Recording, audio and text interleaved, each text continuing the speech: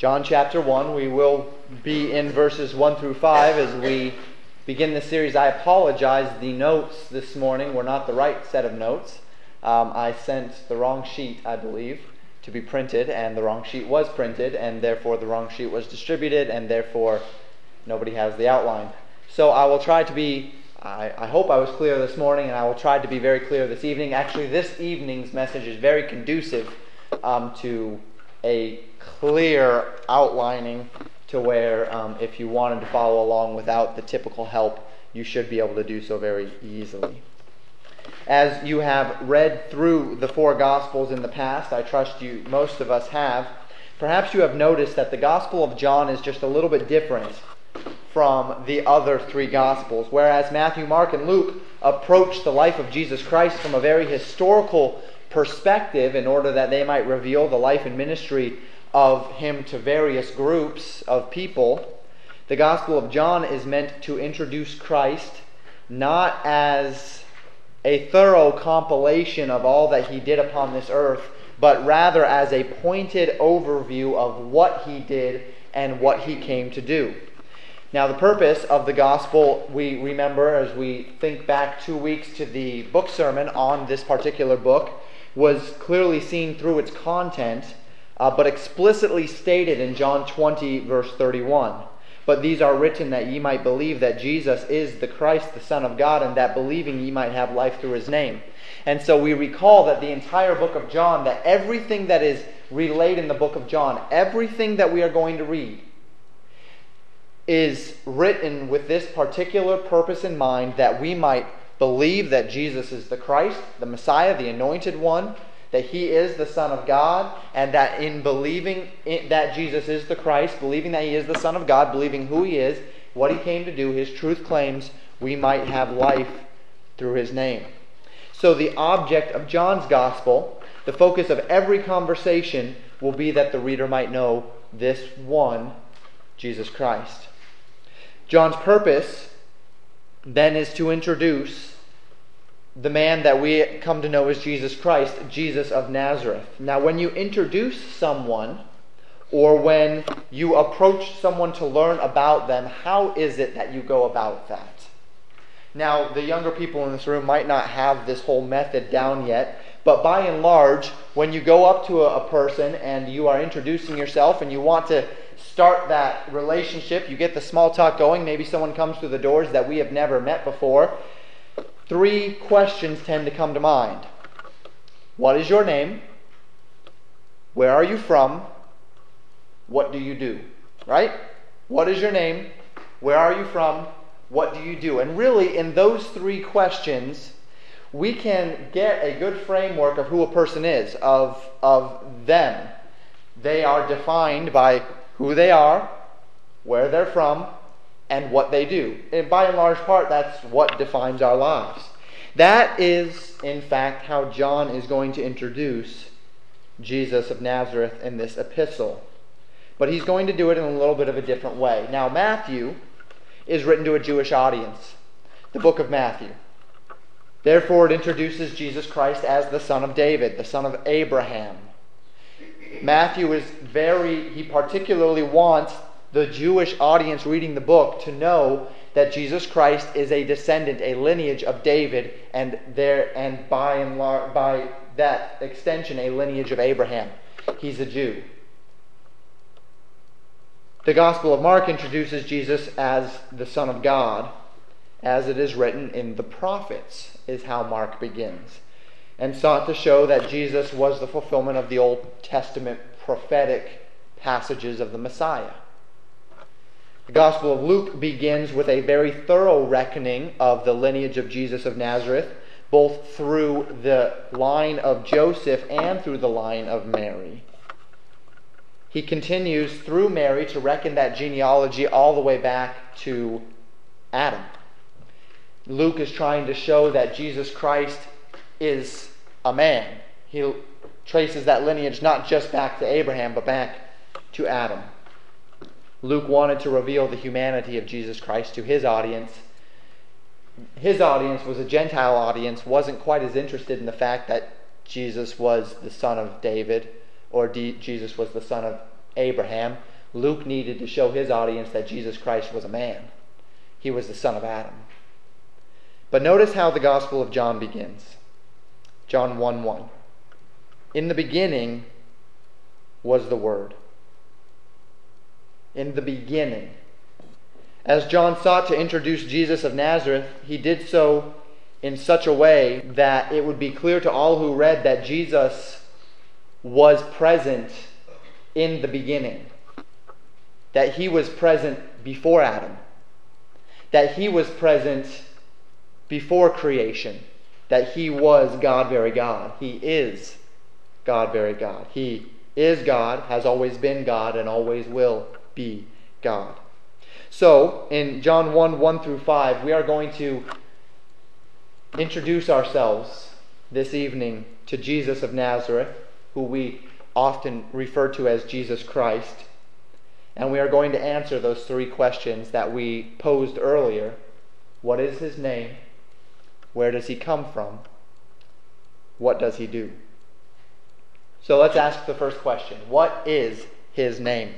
We are all aware, because of our familiarity with the Bible and its contents, that the person who is being referenced in John 1:1 is in fact Jesus of Nazareth. Now we call him Jesus Christ. However, it is important to understand that Christ was not his surname. Christ was not his last name. Christ was in fact his title. We may take that for granted. We call him Jesus Christ, but he was Jesus of Nazareth. He was Jesus from Nazareth. Christ, meaning the Anointed One, was his title. He is the Christ. His name is Jesus.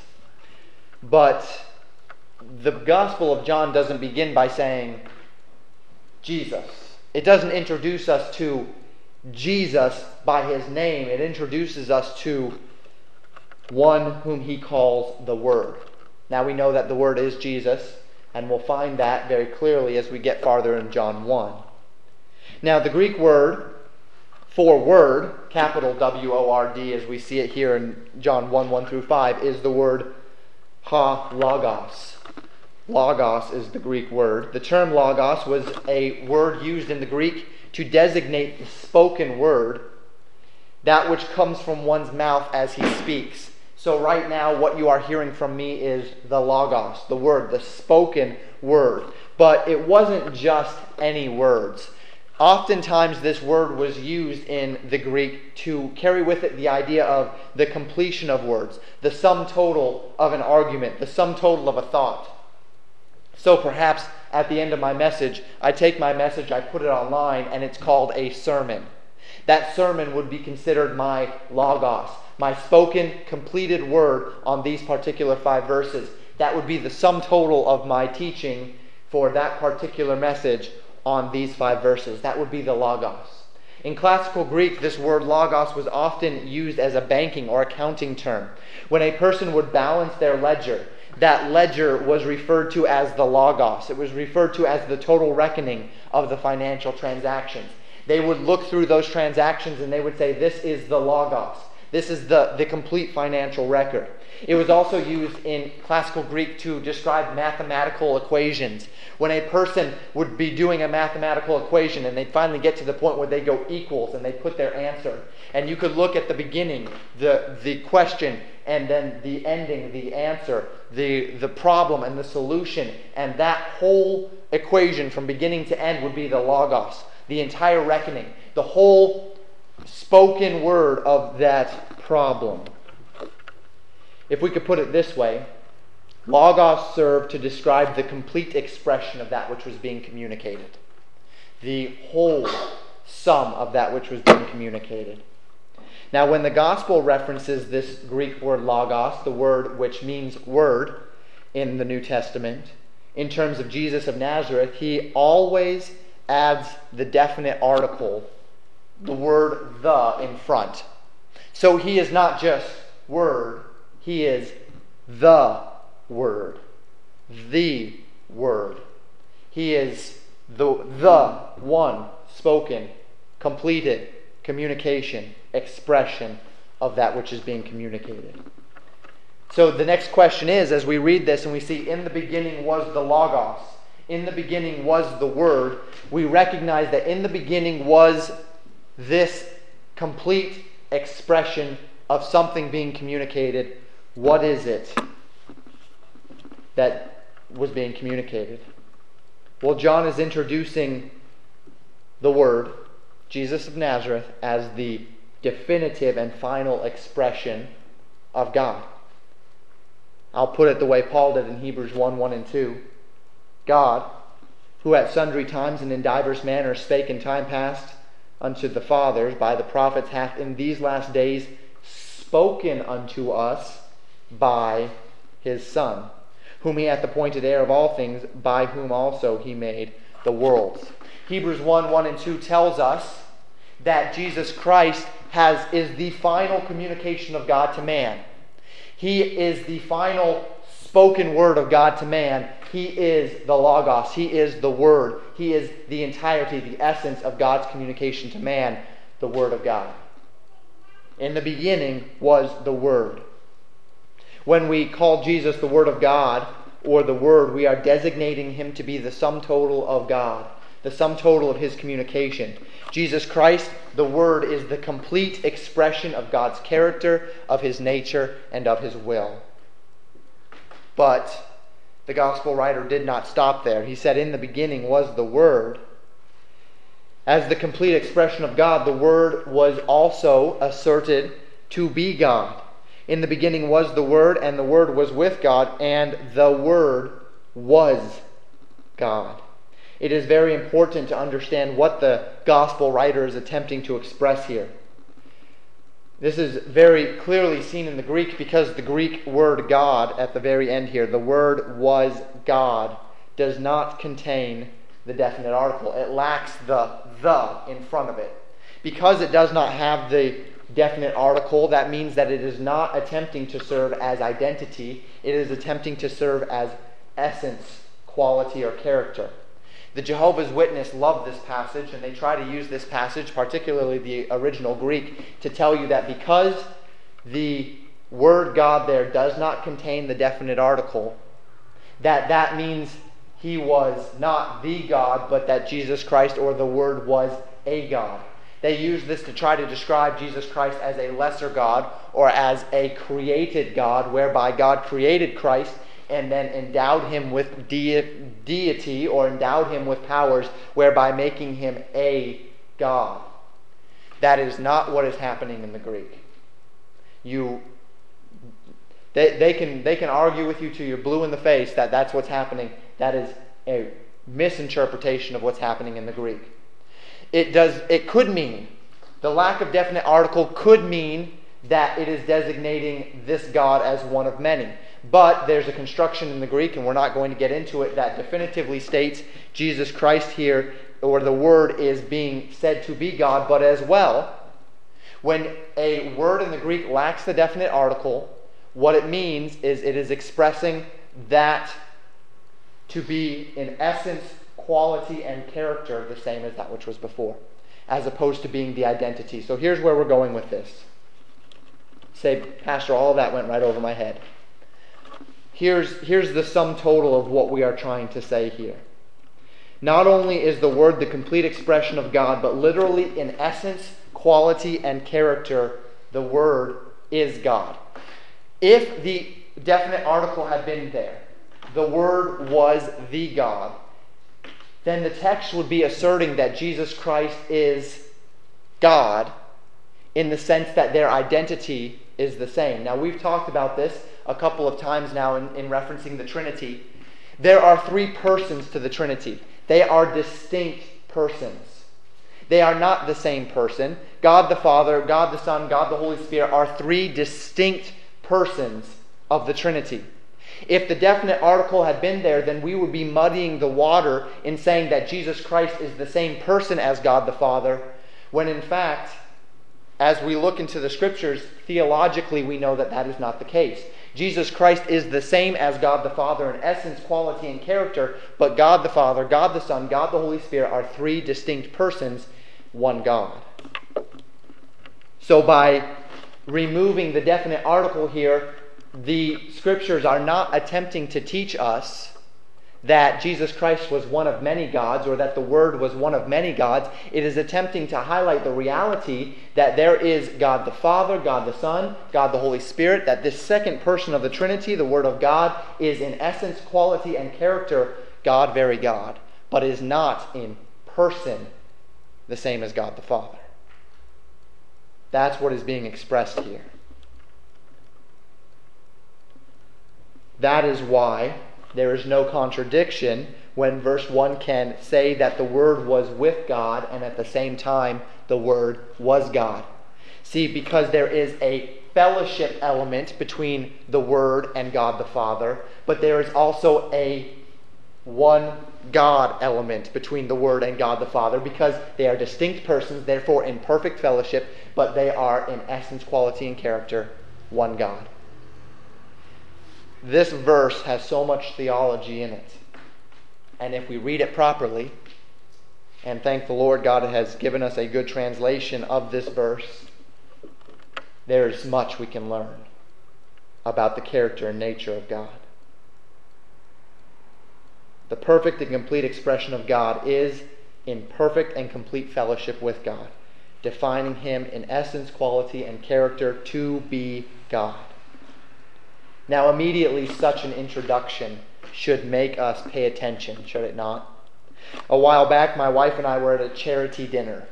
And while we were at that charity dinner, we were getting to know those that were at our table. We were there with Jules and Mark. They had invited us to a hospital charity dinner for the new chapel wing that was going in there. And there were my wife and I and Jules and Mark, and then there were two other couples at our table. So we began getting in conversation with this one gentleman, and he mentioned that he had worked for the sheriff's department.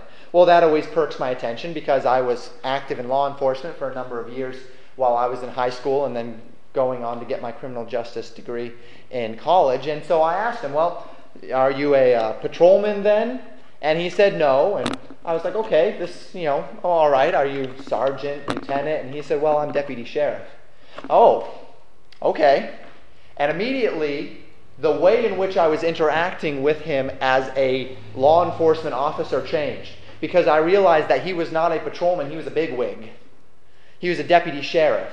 And immediately that's going to change the way that you interact with him, that I spoke with him. I wouldn't be talking to him about walking the beat anymore because he probably hasn't walked the beat in 20 years. He's a deputy sheriff. It's not what he does. He sits behind a desk. That changes the way I interact with him. Now, when we read, in the beginning was the Word, and the Word was with God, and the Word was God, as John begins his gospel and he introduces us to this complete expression of God, this should change the way we approach this gospel. It should change the way we approach this one who is the Word. Oh, this is Jesus of Nazareth. He's not just the son of David. He's not just the son of Abraham. He's not just the son of Adam. All of these ways in which we've been introduced to him. He's not just the fulfillment of the prophets. This is God that we're talking about. See, that's going to change our perspective. When we introduce ourselves, when we step into this book and we say, who are you? What is your name? And the name is the Word. The Word who was with God and the Word who was God. That's going to immediately dictate how we approach this passage of Scripture. Let's ask our second question. Not just, what is his name? Let's ask, secondly, where did he come from? What is his name? Where is he from? The gospel begins with the words, in the beginning. Now, suppose we were to play a game. We kind of did a verse thing earlier this evening with song, where you sing a song and then you kind of draw out from that song various passages of Scripture. If I were to look at you and say the words and then ask you to finish the verse, and I were to say the words, in the beginning, what verse would you finish? Most likely, the verse that would come to your mind is, in the beginning, God created the heaven and the earth. That's most likely what would come to your mind, right? Genesis 1:1. In the beginning. Now, a few of you, since we're working on John 1, might come up with in the beginning was the Word. But when the reader of the day was going to approach the Gospel of John, what the gospel writer wanted to pop into the head of the reader as soon as he read the first 3 verses was Genesis 1:1. The gospel writer wanted the reader to think, in the beginning, God created the heaven and the earth. See, by using this term, in the beginning, in reference to the Word of God, in reference to the Logos, in reference to this one who is God, John, the gospel writer, is creating a link between the Word, this complete expression of God, and the time that was before time, the time that was before creation. Sometime we will study the book of Genesis, and when we do, we will find that this term, the beginning, is somewhat of a relative term. In the beginning, as it's expressed in Genesis 1:1, references the advent of time and space, which, like everything else, are created. Time is a created element. Space is a created element. And so in the beginning references the time when time began. But that doesn't mean there was not something else before time began. See, because we serve a God that is above time. We serve a God that is beyond time. We serve a God that has created time. And so when time began, God already was. In the beginning, at the moment time and space were created, the only thing that existed was that which was and is beyond time and space. And the only thing that is beyond time and space is the creator of time and space, Jehovah God. So when the gospel writer says, in the beginning was the Word, he is stating unequivocally that the Word existed at and before creation. The Word was. He was there in the beginning. He was. This reality is further emphasized in verse 2. The same was in the beginning with God. God was in the beginning. The Word was in the beginning. Both were in the beginning. 2 persons, 1 God. In the beginning was the Word. The Word was with God. The Word was God. The same, the Word, was in the beginning with God. God the Father, the Word of God, together at creation. Perfect fellowship with God and was God. What's his name? He is the Word. Where does he come from? The beginning. Let's spend the last few minutes talking about what he does. What does he do? Verse 3 states, all things were made by him, and without him was not anything made that was made. In him was life, and the life was the light of men, and the light shineth in darkness, and the darkness comprehendeth it not. Verse 3 states, all things were made by him. That is the Word. It emphasizes the Word's creative force by asserting the negative as well, that without him nothing was made that was made. That would be like Brady standing up and saying, I am the best football player ever, and there has never been a football player better than me. By stating the positive and the negative, he is doubly asserting his assertion. He is doubly confirming his assertion. He is removing any possible contingency that there has never been that there has ever been a football player better than him, not just by saying I'm the best, because if he were just to say I'm the best, then you could get it in your mind that maybe he's saying he's the best of all those that have been playing right now, or he's the best of all the starters, whatever the case may be. But he asserts negatively, there has never been a better football player than me, and now we recognize that since the dawn of time, he's the best football player that's ever existed. That's what he's asserting. And so we see here not just the positive, but also the negative. In order that there is no room for contradiction, no room for error, all things were made by him. Well, someone could redefine all things, right? We can say all things but redefine it. But we can't redefine it when we say, and without him was not anything made that was made. That means he was made and a part of everything. He was there. He was a part. This assertion should not be a new reality to us. Psalm 33:6 says, by the word of the Lord were the heavens made. Did you catch that? By what? The word of the Lord the heavens were made. and all the hosts of them by the breath of his mouth. Immediately we see the active participation both of the Son of God through the Word, and then the breath, the pneuma. That's the word for Holy Spirit in the Old Testament. So we immediately see that the Son of God and the Holy Spirit were both active in creation. Paul taught in reference to Jesus Christ in Colossians 1, verses 16 and 17, "For by him were all things created that are in heaven and that are in earth, visible and invisible, whether they be thrones or dominions, principalities or powers. All things were created by him and for him. And he is before all things, and by him all things consist." Colossians 1, 16 and 17 clearly telling us as well that Jesus Christ is the Creator. But it would suffice us, even if we didn't have Colossians 1, even if we didn't have Psalm 33, it would be sufficient for us to go back to the Genesis 1:1 passage and see that the Word of God was the active agent in creation. Genesis 1:1 says that God created the heavens and the earth. As that concept is then elaborated upon in the Scriptures, Genesis 1:3 says this, "And God said, let there be light, and there was light." The Word of God went forth, and light came into being. The will of God was performed by the Word of God through the power of the Spirit of God. So God, the Father, wanted to create light. The Word of God went forth, and God said, "Let there be light," and there was light. That's the Word of God. That is the second person of the Trinity creating light. And we recall that in the creation of the heavens and the earth, that the Spirit of God moved upon the waters.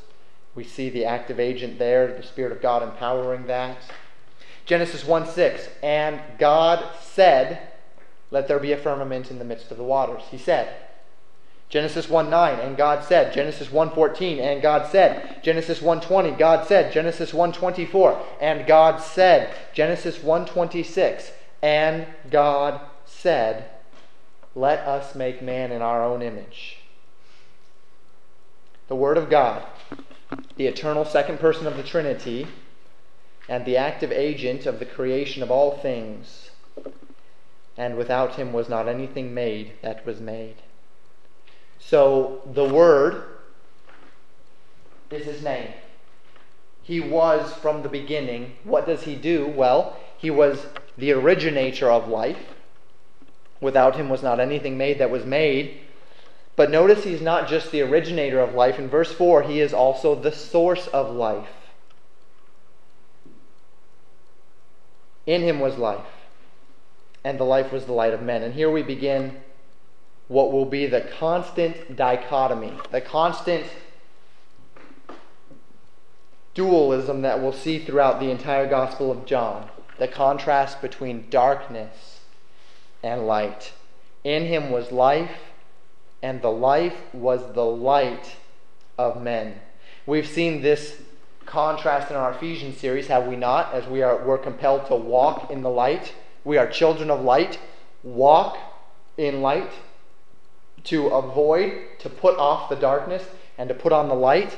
Here we see that this one who was the creator of all things, who is in essence, quality, and character, God himself, is life, and this life is the light of men, and this light shined into the darkness. It comes up many times in Scripture and could be said to be one of those defining themes of God's revelation, light versus darkness. But this verse also carries another theme. The two themes that we will see throughout the gospel, light and darkness, but that theme will springboard into a second theme, and it is that this light, this life, comes from the Word. And as it shines into the darkness, the entire theme of biblical history reveals that the darkness is rooted in mankind's heart, and by and large, the darkness comprehends it not. That word comprehend is a word in Greek which literally means to apprehend, to take, to grasp. It doesn't mean that they can't understand it. It means they won't understand it. It doesn't mean that they can't receive it. It means they won't receive it. It means that the light came into this world and they didn't grab hold of it, they pushed it away. And all throughout this gospel, what we will find is that there will be those who will accept the light and those who will reject the light. There will always be believers and unbelievers. That is the nature of man's nature. There will always be those that will reject the light. And so now our grand introduction is complete. What is his name? He's the Word of God, the perfect and complete expression of God in perfect and complete fellowship with God, defining him in essence, quality, and character to be God. Where did he come from? He was in the beginning with God. He was the eternal, coexistent second person of the Trinity in fellowship with God at the beginning. And what does he do? He is the creator of all that lives. But as Colossians 1 reminds us, he is not just the creator of all, but he is the sustainer of all. He is not just the origin of life, he is the source of life. He is not just the one who gives us our breath and keeps us alive. He is the one that has the means by which we can receive eternal life as the light of the truth of God, as perfectly expressed through the Word of God, shines into this world, and the darkness comprehended it not, apprehended it not. It didn't want anything to do with it. That is the introduction to this one that we'll be looking at. He hasn't been introduced yet in the gospel. We will not see his name for a few verses yet, but we know it to be Jesus of Nazareth, Jesus Christ, the Son of God. Let's approach this gospel with that understanding that we are approaching a gospel revealing to us the Logos, the spoken word of God, God himself. And let's give it the gravity, sincerity, and authority that it deserves. Let's pray.